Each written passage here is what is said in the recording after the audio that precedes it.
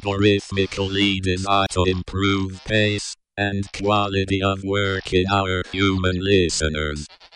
This has been a message from your very cool and relatable new friend, DJ Craig. Welcome to the future of rave. Forget that noise, you're listening to CJSW 90.9 FM in Calgary. Independent, now and forever. This is David Barsamian, producer and host of Alternative Radio. You're listening to CJSW 90.9 FM in Calgary. The pivot to elections has distracted in some ways from the important task of building the biggest, broadest, and most effective movement possible. The social movement is the mechanism that preserves the interest of those outside of the corrupting and tranquilizing influence of electoral politics. The transformative power of the social movement is not just about its coercive influence in policymaking or the governing institutions of our country, generally speaking, but we must also consider the power of collective organizing and movements on ourselves.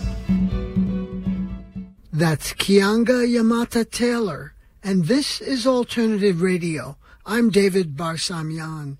This edition of AR features Keeanga-Yamahtta Taylor on the power of social movements.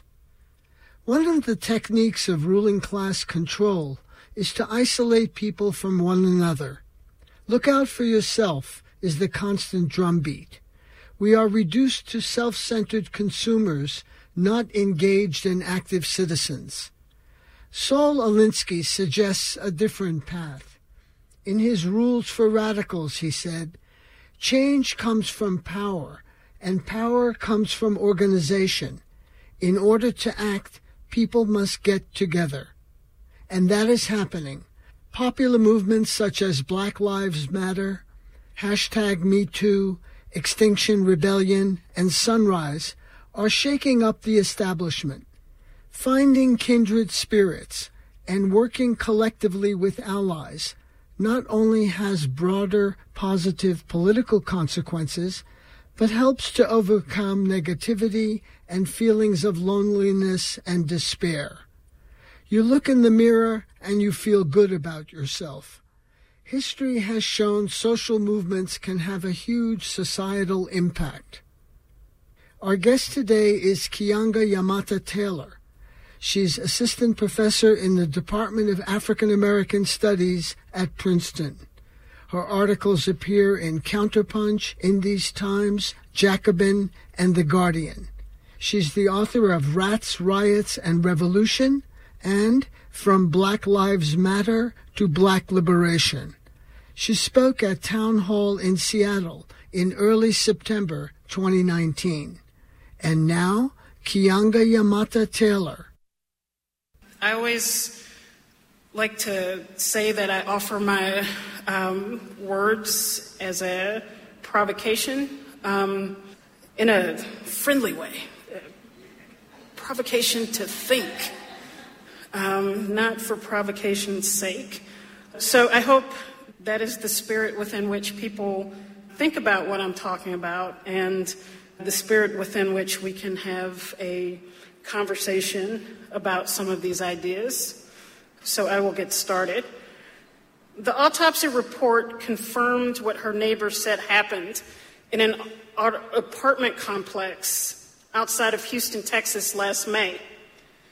Pamela Turner, a 44-year-old grandmother of 3, sat on the ground trying to locate the humanity of the police officer who stood over her by screaming that she was pregnant. Officer Juan de la Cruz ignored her pleas, stepped back, unholstered his gun, and squeezed the trigger 5 times. 3 bullets from his gun ripped through the body of Pamela Turner, ending her life. 1 bullet entered her left cheek, shattering her face. Another bullet tore through her left chest, and the last shredded her abdomen. Her life cut down by the police, manner of death, homicide. What happened after had been well rehearsed many times. The police put De La Cruz on a mandatory 3-day administrative paid leave. The family secured the services of civil rights attorney Benjamin Crump. The Reverend Al Sharpton delivered the eulogy, and a well-organized and well-attended demonstration forced the police to extend their comments beyond the typical talking points. 5 years after the streets of Ferguson, Missouri, erupted in a spasm of black rage, rebellion, catharsis, many thousand more have gone. Since 2014, police in the United States have killed more than 3,000 people, a quarter of them African American. 5 years later, do Black Lives Matter? Confronted by an array of internal and external obstacles, the movement has stalled, even as a white supremacist rules from the perch of the White House. The murder of Mike Brown Jr. and the Ferguson uprising it inspired cracked open a period of organizing and protests that boldly aimed to end the reign of police terror in black, poor, and working-class communities and cities and suburbs around the country. For those who think this kind of language is hyperbolic, consider the conclusions reached by a 2016 Chicago Police Commission formed by the former mayor Rahm Emanuel after the vicious murder of black teenager Laquan McDonald. That report read in part, quote, "The outrage about the killing of Laquan McDonald exposed deep and long-standing fault lines between black and Latino communities on the one hand and the police on the other, arising from police shootings to be sure, but also about daily pervasive transgressions that prevent people of all ages, races, ethnicities, and gender across Chicago from having basic freedom of movement in their own neighborhoods. Stopped without justification, verbally and physically abused, and in some instances arrested and then detained without counsel. Chicago Police Department's own data gives validity to the widely held belief that police have no regard for the sanctity of life when it comes to people of color. The report itself was evidence of the tremendous pressure generated by movement activists with a Democratic president in the White House on the eve of a historic election. Black voters had made Obama president, and if the party had any hopes of maintaining its grip on the presidency, they needed at least the appearance of progress for the new movement decrying police abuse. Because what had started as a local movement to secure the arrest and indictment of a local cop in Ferguson, Missouri, soon erupted into a much broader national movement, accelerated by the universal experience of black people victimized by violent policing. A grand jury's failure to indict the officer who killed Mike Brown Jr. in Ferguson was followed by the failure of a grand jury to indict a New York City police officer, Michael Pantaleo, even as millions of people had watched him choke Eric Garner to death on the streets of Staten Island. In a stupor of rage and disbelief, where hope shattered like glass hitting the hard ground, the experiences of police abuse and intimidation united young black people around the country. The watersheds of Ferguson, Cleveland, Los Angeles, Staten Island, and countless others fed the streams that became Black Lives Matter in the late fall and young winter of 2014 and 2015. In December of 2014, tens of thousands of people across the country participated in acts of nonviolent civil disobedience. Lawyers, doctors, college students, high school students, nurses, professional athletes, and ordinary people. On December 13th, 2014, 50,000 people marched through the streets of New York with chants that connected Ferguson to New York City and then to the nation. Hands up, don't shoot. I can't breathe. Black Lives Matter. There were protests across the nation in cities large and small, and these scattered demonstrations cohered through the chant, demand, declaration, Black Lives Matter, in ways similar to the cry of freedom now during the civil rights movement. When the professional punditry declared the movement dead after the predictable backlash of police unions and other law and order types, an uprising in Baltimore spilled into the streets with black children exhausted from the weight of institutional neglect and the raw racism that lies beneath the lead poisoning, poverty, and charter schools. The movement was barely ever alive if it were only measured by the number of organizations it sprouted. But it thrived in the hearts and minds of young black people who ached to be heard and seen. The emergence of the Black Lives Matter movement was critical to expanding our understanding of the deeply systemic, racist, abusive, and exploitative nature of American policing. The movement showed us the limits of reform and why we had to consider the words of Martin Luther King Jr. from 1968 when he described the necessity of a radical reconstruction of the United States if it were ever truly to become a just, free, and democratic society. In an essay written by King and published 1 year after his assassination, he wrote of the centrality of the black struggle to this process of radical reconstruction. He wrote, quote, "In these trying circumstances, the black revolution is more than a struggle for the rights of Negroes. It is forcing America to face all of its interrelated flaws: racism, poverty, militarism, and materialism.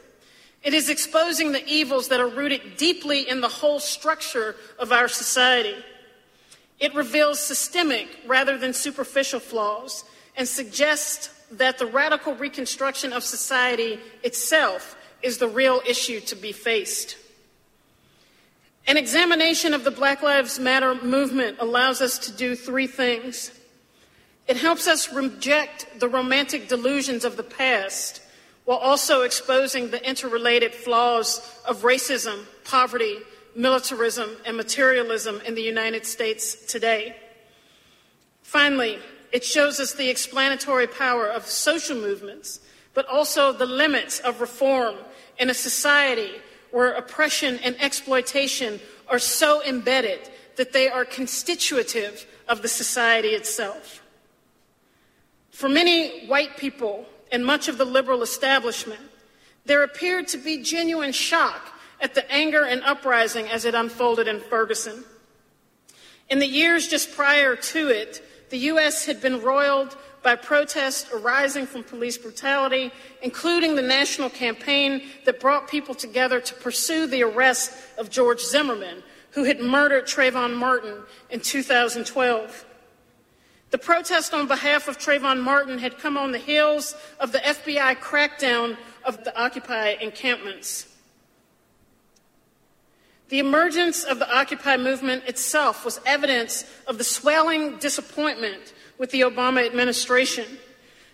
But the Ferguson protest had fatally pierced the media narrative of racial progress assumed with the ascension of Barack Obama. In the weeks and months following the election of Obama in 2008, the question was whether or not the U.S. had become post-racial. It is hard to even believe such a discussion was possible, given that we have a white supremacist in the White House today. But many people mistook the symbolic value of having a black president with tangible, measurable progress made by the vast majority of black people. Residential segregation in the United States hides many of the harsh realities that working class and poor black people contend with on a daily basis. And while disproportionate rates of poverty and unemployment are always ready to be analyzed, the more pervasive reality that almost all poor and working class black communities exist under police occupation and police state-like conditions goes without comment. So while white people may have been shocked when Ferguson exploded, most African Americans knew it was just a matter of time. But especially for young black people, for whom the enormous contradiction between having mobilized and voted like they had never done before to deliver an election to a black president, yet Trayvon Martin was murdered in cold blood. Tamir Rice, a child shot down by police within a few seconds of their arrival to his location in a city park. 1 week earlier in Cleveland, Tanisha Anderson, unarmed and body slammed to the ground by the police, killing her. Eric Garner choked to death. John Crawford, 22 years old, standing in a Walmart, minding his own business, shot to death by police. Even as Barack Obama pined on endlessly about the greatness and uniqueness of the United States, a country he repeatedly said was the only one on earth where his story was possible, even as Obama embraced almost biblically the greatness of American freedom and democracy, black men, women, and children were being killed by those upsworn to uphold the laws of the United States.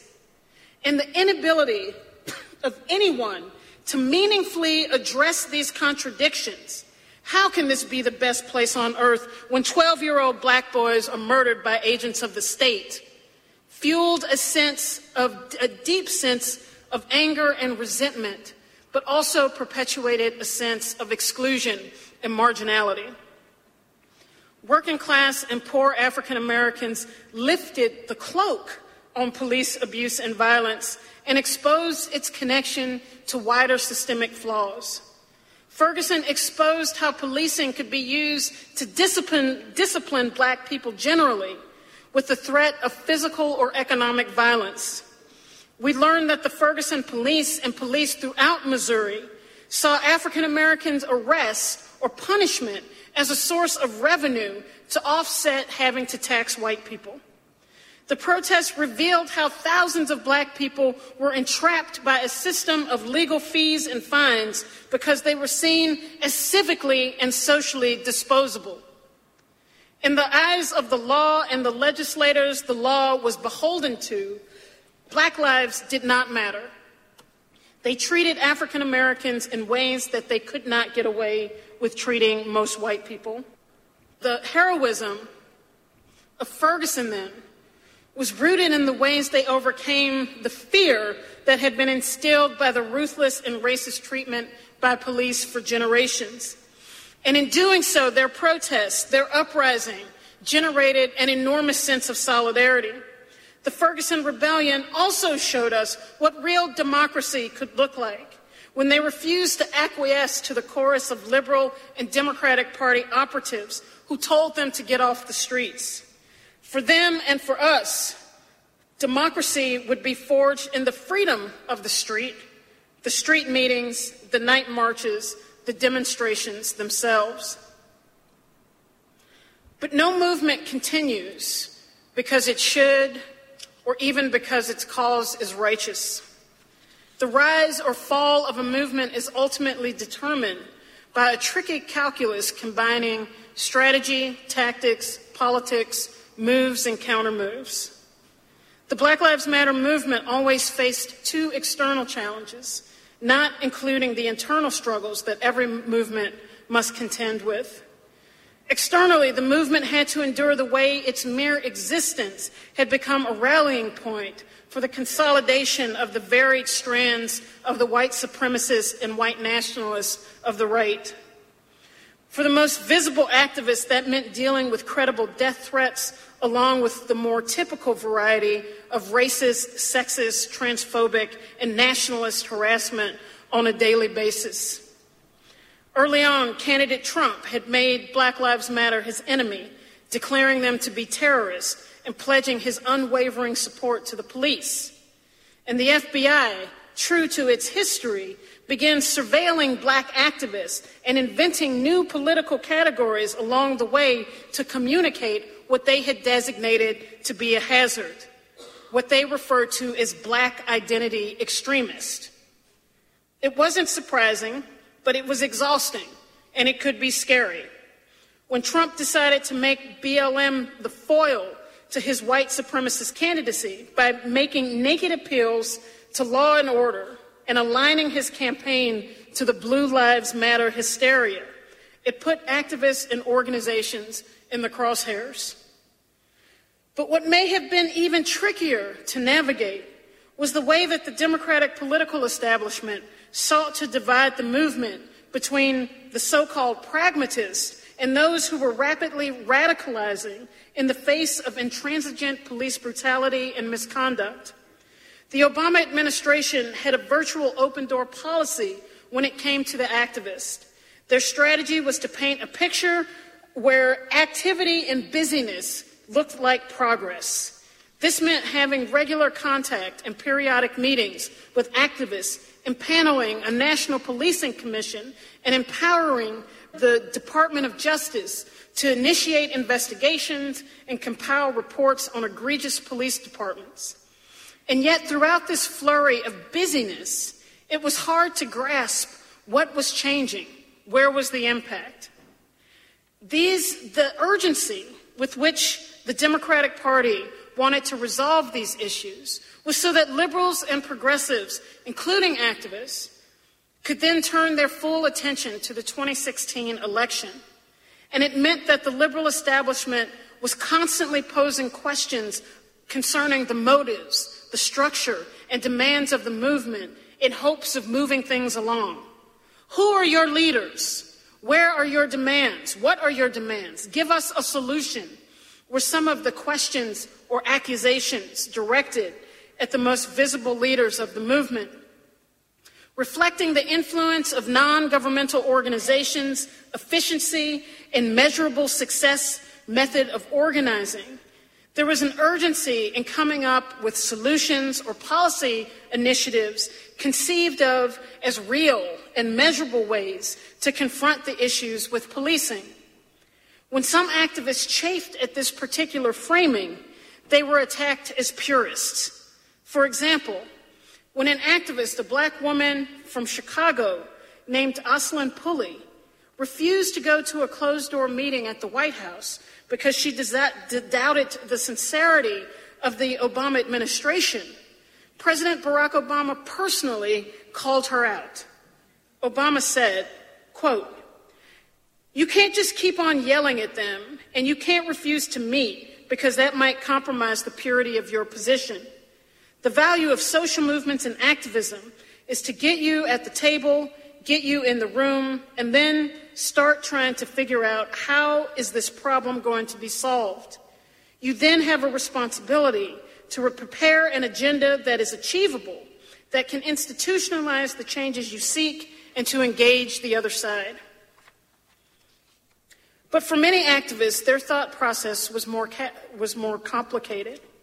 To be sure, the Black Lives Matter movement was not uniform in its thinking, strategies, or tactics.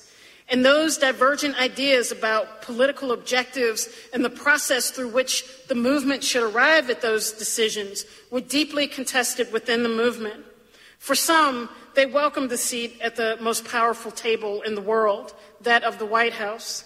They welcomed the access and believed it meant they were going to get a hearing at the highest level. Brittany Packnett, who was active in St. Louis and Ferguson in 2014, explained why she and others did participate in this meeting with Obama. She wrote an article in The Guardian saying, quote, "To gain the liberation we seek, there remain many critical moments for action, and we are wise not to limit the legitimate ones. Our fights will never be won at the policy table alone. Protesters assume risk, build organic democratic accountability in the streets, and force organized tactics to take hold. Organizers mobilize the people with strategic and direct action to push systemic change in institutions and policies. Policymakers and institutional leaders are influenced by all manner of people continuing to mount pressure in every space possible to see lasting change. I believe this movement's collective, varied work can and has moved mountains, but it will take every one of us and every tactic at our disposal to win the freedom we seek." For others, there were misgivings. Aslan Pulley, the working-class black woman from Chicago that Obama personally chastised, had a vastly different vision of change compared to the one then offered by the president or even by Brittany Packnett. She wrote in her own open letter a response to his criticism, saying, quote, "I could not with any integrity participate in such a sham that would only serve to legitimize the false narrative that the government is working to end police brutality and the institutional racism that fuels it. For the increasing number of families fighting for justice and dignity for their kin slain by the police, I refuse to give its perpetuators and enablers political cover by making an appearance among them. We assert that true revolutionary and systemic change will ultimately only be brought forth by ordinary working people, students and youth, organizing, marching, and taking power from the corrupt elites. The point here is not whether one of these points of view was more correct than the other. The reality is that all social movements are expressions of the deep desire for change or reform of the current situation. For Black Lives Matter, that could be expressed as the hope that the police would, quote, stop killing us. But ultimately, it was a movement to reform the status quo of policing. But what often happens in these movements is that through the course of events, movement participants begin to come to radically different conclusions about what their objectives should be. For many BLM activists, they begin to reach a conclusion that the police could not actually be reformed, which then put them into conflict with the reformed nature of the movement itself. What turned into a bigger problem was the inability for the tension between reform and revolution, or more crudely, between body cameras or prison abolition, to find the space to be debated or worked out within the movement. All movements are confronted with existential debates concerning their viability and longevity. There are always crucial decisions to be made concerning their direction and the best route to get there. But without the opportunity and space to collectively assess, discuss, or even think about what the movement is or what it should be, those untended debates and conversations can corrode. But beyond the questions within the movement, Obama's intervention showed that much of the criticism was about curtailing the deepening radical conclusions many activists were reaching. This included calls for abolishing police, prisons, and demands for a massive redistribution of wealth and resources from the rich to the working class. In many ways, you could see how the Black Lives Matter movement contributed to the conditions that gave rise to the viability of Bernie Sanders' candidacy. And this was the real problem with the movement for the Democratic Party and their liberal supporters. In 1964, political activist and strategist Bayard Rustin argued that the civil rights movement and the new emergence of black rebellions in that year must be prepared to shift from what he described protests to politics. He argued, quote, "It is clear that Negro needs cannot be satisfied unless we go beyond what has so far been placed on the agenda. How are these radical objectives to be achieved? The answer is so simple, deceptively so, through political power. We are challenged now to broaden our social vision to develop functional programs with concrete objectives." Rustin was suggesting that the shift into formal politics marked a sign of political maturity and offered an opportunity to deliver much more substantive change to black communities than protest alone could deliver. In many ways, this was a very reasonable proposition. Indeed, Rustin argued for this approach in 1964, and that was very much the trajectory of black politics that it evolved along. One could say that the election of Barack Obama in 2008 was the culmination of that strategy, from protest to a black president. But Obama's scold and Pulley's response revealed more than just strategic loggerheads on the objectives of social movements. The Black Lives Matter movement also exposed deep and bitter divisions within black politics. And so while it was true that some of the rancor was evident of a generational divide that had come to emphasize the role of voting over activism as the most consequential way to transform black life in the U.S., as Obama said last year, voting is the most important political activity you can do with your life, it was also evidence of a deepening class division within black communities. Some activists chafed at the paternalism that flowed through the Obama administration, such as when he would rebuke black voters by claiming not to be black America's president, while simultaneously code switching into Ebonics to chastise African Americans to get the vote out. But it wasn't just Obama. His race antics were a bitter reminder of the ways that black elected officials often fattened themselves up, munching at the trough of black votes, only to deliver very little other than themselves alone as tokens of alleged racial progress. But the reality was that in many cities, black mayors, black city council people, black police chiefs, and black police officers managed the inequality and oppressive conditions that ignited the Black Lives Matter movement locally. The brutal racism of Donald Trump's description of Baltimore as a rat-infested den where, quote, no human being wants to live, helped to obscure the ways that local and national black elected officials have betrayed many of their black constituents by way of institutional neglect and then relying on utterly brutal and sadistic police to manage the ensuing crisis. The young rebels in Baltimore did all they could to expose the brutal conditions that they lived under, but that was not enough. Indeed, the focus on electoral politics, especially coming out of Black Lives Matter, missed the way that the social movement itself, along with protests and demonstrations, have been fundamental to achieving what we consider to be progress in this country. You're listening to Keeanga-Yamahtta Taylor on the power of social movements. You can order copies of this program by calling 1-800-444-1977. That's 1-800-444-1977. Or you can order online on our website, alternativeradio.org. That's alternativeradio.org. In the 1960s, when African Americans were almost completely locked out of positions of power, it could make sense that the next step was electoral politics. But then and now, the pivot to elections has distracted in some ways from the important task of building the biggest, broadest, and most effective movement possible. The social movement is the mechanism that preserves the interest of those outside of the corrupting and tranquilizing influence of electoral politics. The transformative power of the social movement is not just about its coercive influence in policymaking or the governing institutions of our country, generally speaking, but we must also consider the power of collective organizing and movements on ourselves.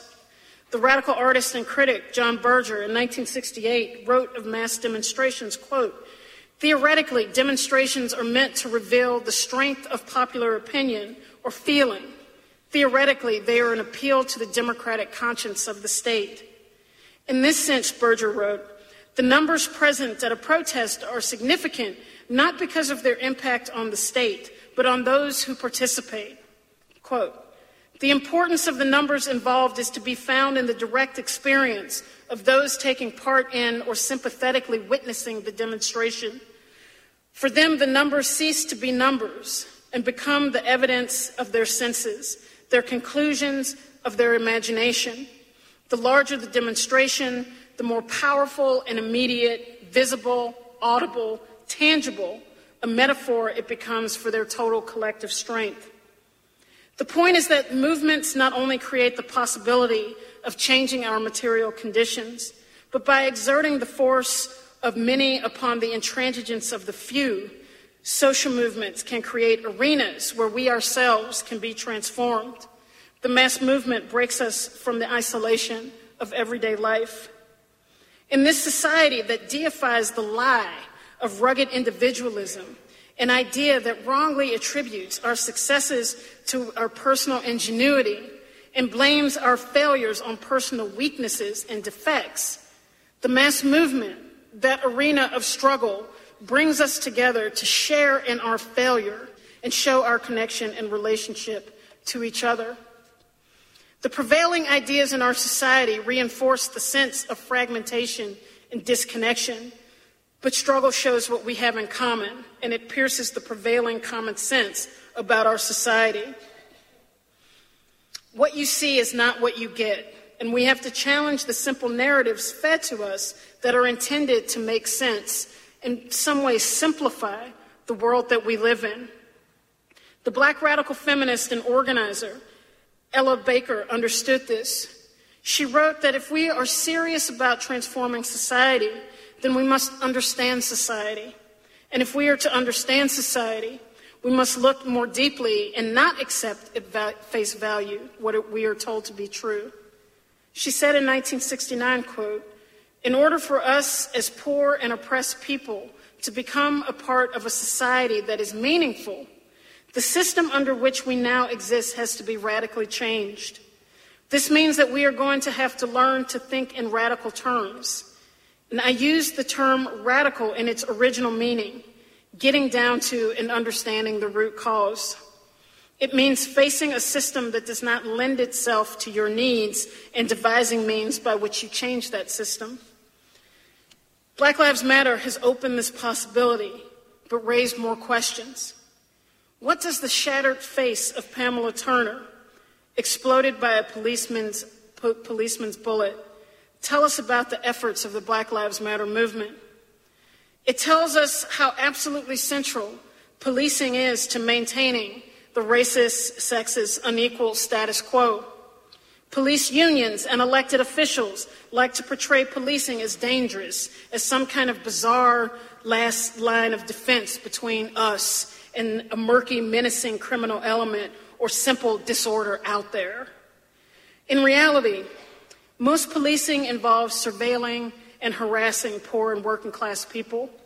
When Black and brown people are overrepresented among the ranks of the poor and working class, these people bear the brunt of encounters with police. Being killed by the police is a leading cause of death for young Black men. Sociologist Frank Edwards has said that young Black men have, quote, "better odds of being killed by police than winning a lot of scratch-off lottery games." Pamela Turner, who suffered from schizophrenia, was in the crosshairs of the local police because of several minor infractions that brought them together. Last April, when she was served with an eviction notice, that resulted in a charge of criminal mischief and an encounter with the same cop who would eventually kill her weeks later. Policing is the last public sector service that our government employs as it defunds and neglects all other aspects of the civic infrastructure. As public institutions across the country are denuded, hundreds of millions of dollars are unearthed, almost miraculously, to pay off claims of police brutality and police murder lawsuits. The city of Chicago alone has spent over $800 million since 2004 to settle lawsuits for police brutality and wrongful death cases. The NYPD has averaged $100 million settlements for police brutality and wrongful death lawsuits a year over the last decade, adding up to $1 billion. Last year, New York City paid $232 million to settle claims, and in 2017, they paid $302 million. From 2010 to 2016, in the 10 largest American cities, there was a 48% increase in the dollar amount, up to $248 million, to settle lawsuits or satisfy court judgment in police misconduct cases. If any other public institution incurred that kind of expense or debt, its budget and service would be shrunk and it would be shut down. In 2012, when the Chicago Board of Education claimed it was running $1 billion deficit, its solution was to close 52 public schools. It was the largest school closure in American history. But in the midst of a scandal involving the mayor's office, the Chicago mayor's office, Rahm Emanuel's attempt to cover up the details that pointed to police misconduct in the murder of Laquan McDonald, he received the blessing of most of the Chicago City Council to break ground on a new $95 million police academy. No matter how corrupt violent or racist police are, their budgets will never shrink. Elected officials and the rich and powerful whose interests they often represent know that as public expenditures get cut, as good jobs with benefits get further out of reach, police abuse and violence brings order to what could become an untenable situation. The pain and suffering of Pamela Turner's grandchildren, or Laquan McDonald's mother, or Mike Brown Jr.'s mother and father are collateral damage in this war to maintain the status quo. It is literally the price of doing business. It means that 5 years later, much of the institutional discussion about police reform then remains focused on bad apples, implicit bias, and better training. There is no quick fix to police brutality. It is so difficult to fight because the bipartisan political establishment needs it, especially when the political establishment decides it has nothing left to give the public. It took 5 long and deadly years for the officials who allegedly managed the New York City Police Department to fire the cop who choked the life out of a man who plainly said, "I can't breathe," 11 times on camera. It took 5 years for the Department of Justice to decide that it would not bring federal civil rights charges against Daniel Pantaleo as if his illegal chokehold that took Eric Garner's life was not the textbook definition of a civil rights violation. In the wake of such obvious and willful flouting of one's individual right to life, to live freely, in the name of protecting the, quote, rule of law, the ways in which the law itself reflect what is valued by the elite while ignoring what is valued by most of us is exposed.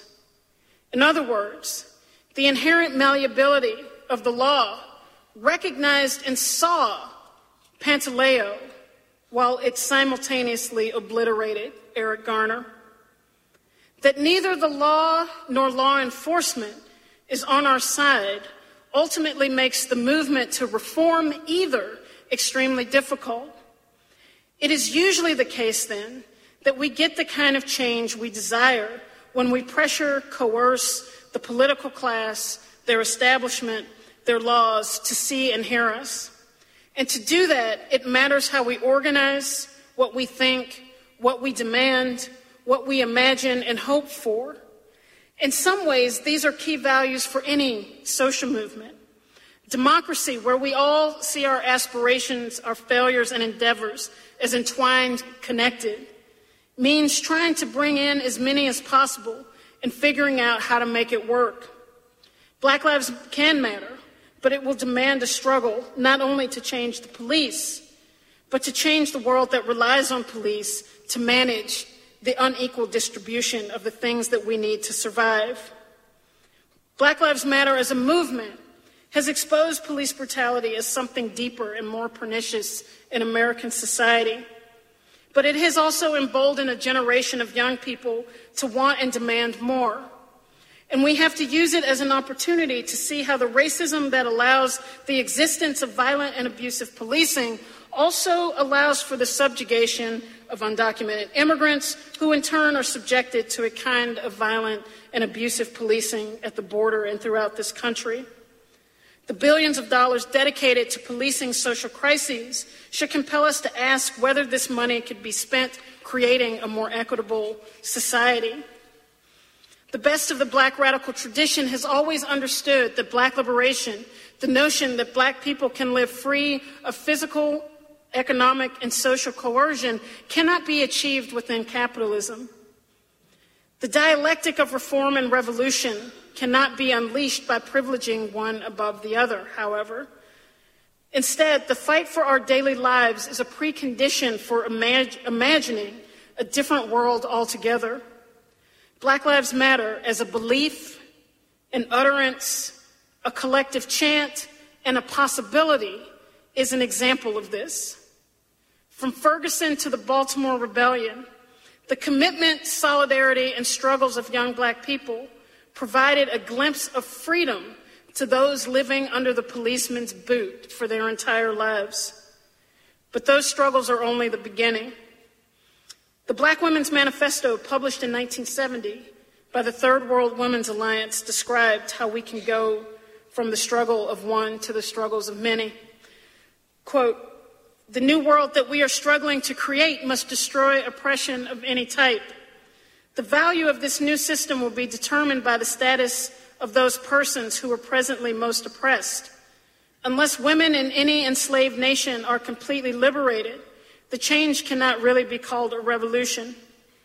A people's revolution that engages the participation of every member of the community, including men and women, brings about a certain transformation in the participants as a result of this participation.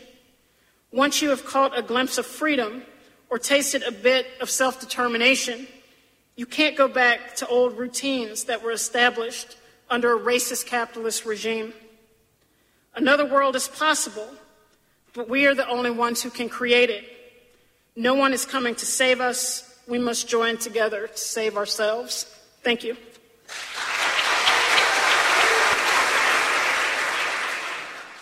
Thank you very much. BLM is the strongest and most honorable movement of my adult lifetime. How has it inspired similar movements in other countries?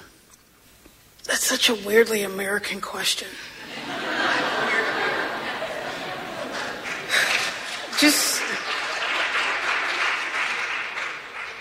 In some ways, the U.S. is the center of the universe for all of the most heinous and terrible reasons.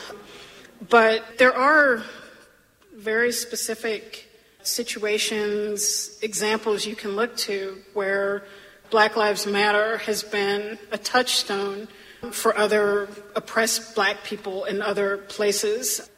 Whether it's Canada, in Brazil, I was in Spain last summer, and the Senegalese refugees, who are a big group of the migrants who take dangerous means through the Mediterranean to get to Spain and are terribly oppressed because they can't get proper documentation and have to resort to all kinds of makeshift employment. I was in Pamplona, and a Senegalese street merchant, had been killed by police. And among that immigrant community, we're trying to organize a protest, and then the Spanish activists there weren't really sure how they could connect both communities. And they connected around a banner that said Black Lives Matter in the central square of the old city in Pamplona. And so, there are examples you can point to where the movement here, and because the U.S. absorbs so much space, that things that happen here get a much further reach. But I was also sure to tell people, Americans have a lot to learn from the struggles that go on outside of this country. And so I think instead of thinking of what happens here may have inspired people elsewhere, sometimes that fits, but I think we should also pay attention to what this country does to other places and other people, and what we can learn from the struggles that happen around the world. Clearly, there's a lot of work that we have to do that's ahead of us. What do you think that the white people could or should do, both at a sort of individual level, and what is it we should push for in terms of policy? And more specifically, what do you think about restitution? I'm for reparations. There's so much historical and contemporary evidence, paper trails of the ways that Black communities have been plundered, of the ways that Black people have been exploited, and that exploitation has been to the benefit of others, that, this is a country that gives almost $1 trillion a year to the Department of Defense. I think the U.S. has the money to try to repair some of the damage that its government and private institutions with the backing of this government have enacted on African Americans. So some people make that really complicated, and to me, the reparations is very straightforward. I don't know what white people should do. We need people in general, I think, who are aware that there is a problem, that something has to happen to then do something. Often there's a recognition that there's something wrong, and then a lack of action taken. And so I think that if there was less angst about what we should do and that people act and get together with other people to act, that it would have an enormous impact on what happens in this country. And I do think that it's important not to see this as the ability to act as an act of altruism, that somehow for most white people in this country, everything's fine, and, it's only if I have some kind of weird pang of consciousness should I do something. That's not an accurate picture of what is happening for most people. Racism is black people's burden, but it's also white people's problem. For most white people, the fact that this government spends $80 billion a year to maintain a criminal justice system, that it uses racism to do that is not great, even if you're not a direct target of that. In some cases, black people are a quarter of the people that the police kill. I mean, most of the people the police are killing are white people. That's by far the majority of people who are killed by the police. But beyond that, there's the issue of the lifespan for working class white people has gone into reverse. This does not happen in the developed world where your lifespan goes into reverse. And that reversal is driven by drug addiction, suicide, and alcoholism. And so, yes, I think there is a need to act, but that acting is not selflessness. If we want to go through who is on the top and who is on the bottom, you can do that. But there is a reality that we have Congress. In the Senate, the average wealth is $3 million. In the House, it's $990,000. And there's a billionaire as a president. Elsewhere, the median income for black families is like $47,000, which is hard to get your head around that people are living on that in the United States. And for white people, it's $60,000. Don't spend it all at once. Not everyone by any means is suffering in the same way, but I think that we all have an interest in doing something about the plutocracy that is strangling most everyone else in this country. So to me, it's a question of what do we do to deal with this problem? How do we fight racism? How do we fight xenophobia and Islamophobia and anti-immigrant racism and all of this to actually be in a position to create a society where all of our lives have meaning? That doesn't really exist right now.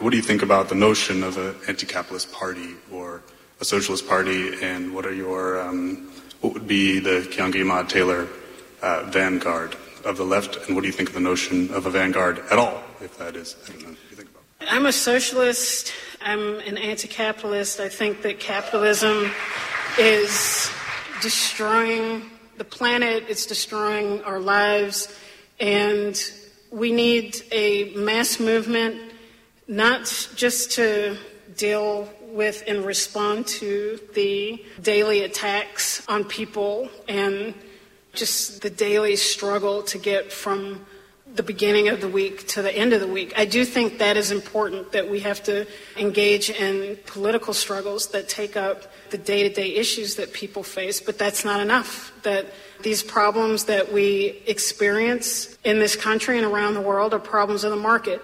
And there's not a period in time where the market has actually produced an equitable distribution of resources. In this country, that is most certainly true with the racially oppressed women and the most marginalized people in this country.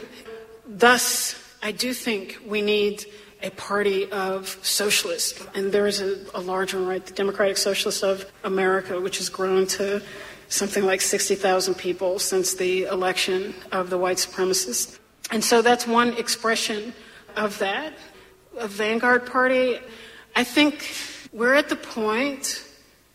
I'm at the point where I'm interested in mass movements and mass struggles. I'm not interested in what a group of dozens, handfuls of people who have figured it all out but can't seem to convince anyone what they want to do. I'm interested in building a mass movement. Thank you, guys. That was Keeanga-Yamahtta Taylor on the power of social movements. She spoke at Town Hall in Seattle. Keeanga-Yamahtta Taylor is assistant professor in the Department of African American Studies at Princeton. This program is produced by Alternative Radio based in Boulder, Colorado. Now in its 34th year, we are independent and part of the nonprofit organization Rise Up. We are supported solely by individuals just like you. Every week, we feature progressive voices rarely heard in the corporate media, such as Vijay Prashad, Cornel West, Winona LaDuke, Nader Hashemi, and Bill McKibben. To access our complete audio and book catalog, just go to our website, alternativeradio.org. Again, our website where we are podcasting, alternativeradio.org. To place a credit card order for CDs, MP3s, or written transcripts of today's program, Keeanga-Yamahtta Taylor on the power of social movements, just call us at 1-800-444-1977.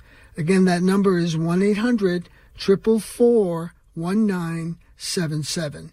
Or you can order on our website, alternativeradio.org. Ed Mays recorded the program. Series theme music is performed by the Kronos Quartet from Pieces of Africa. Joe Ritchie is our general manager and editor. I'm David Barsamian. Thank you for listening.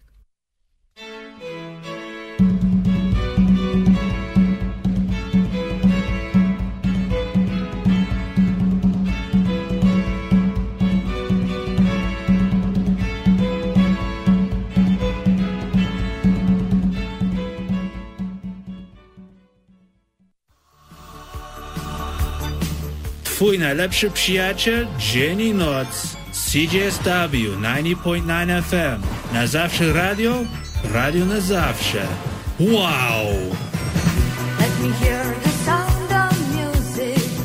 Wake me with my favorite song. Make me happy, tune my station. Keep it playing all day long.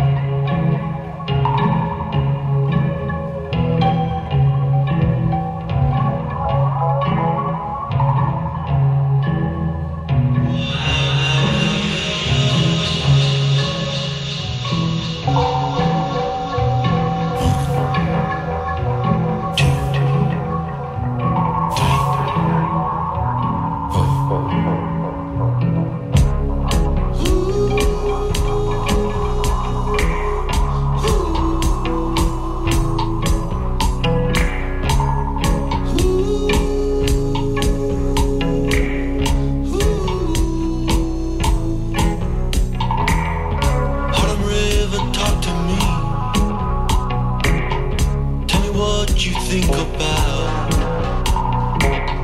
Harlem River, I'm in love, love, love,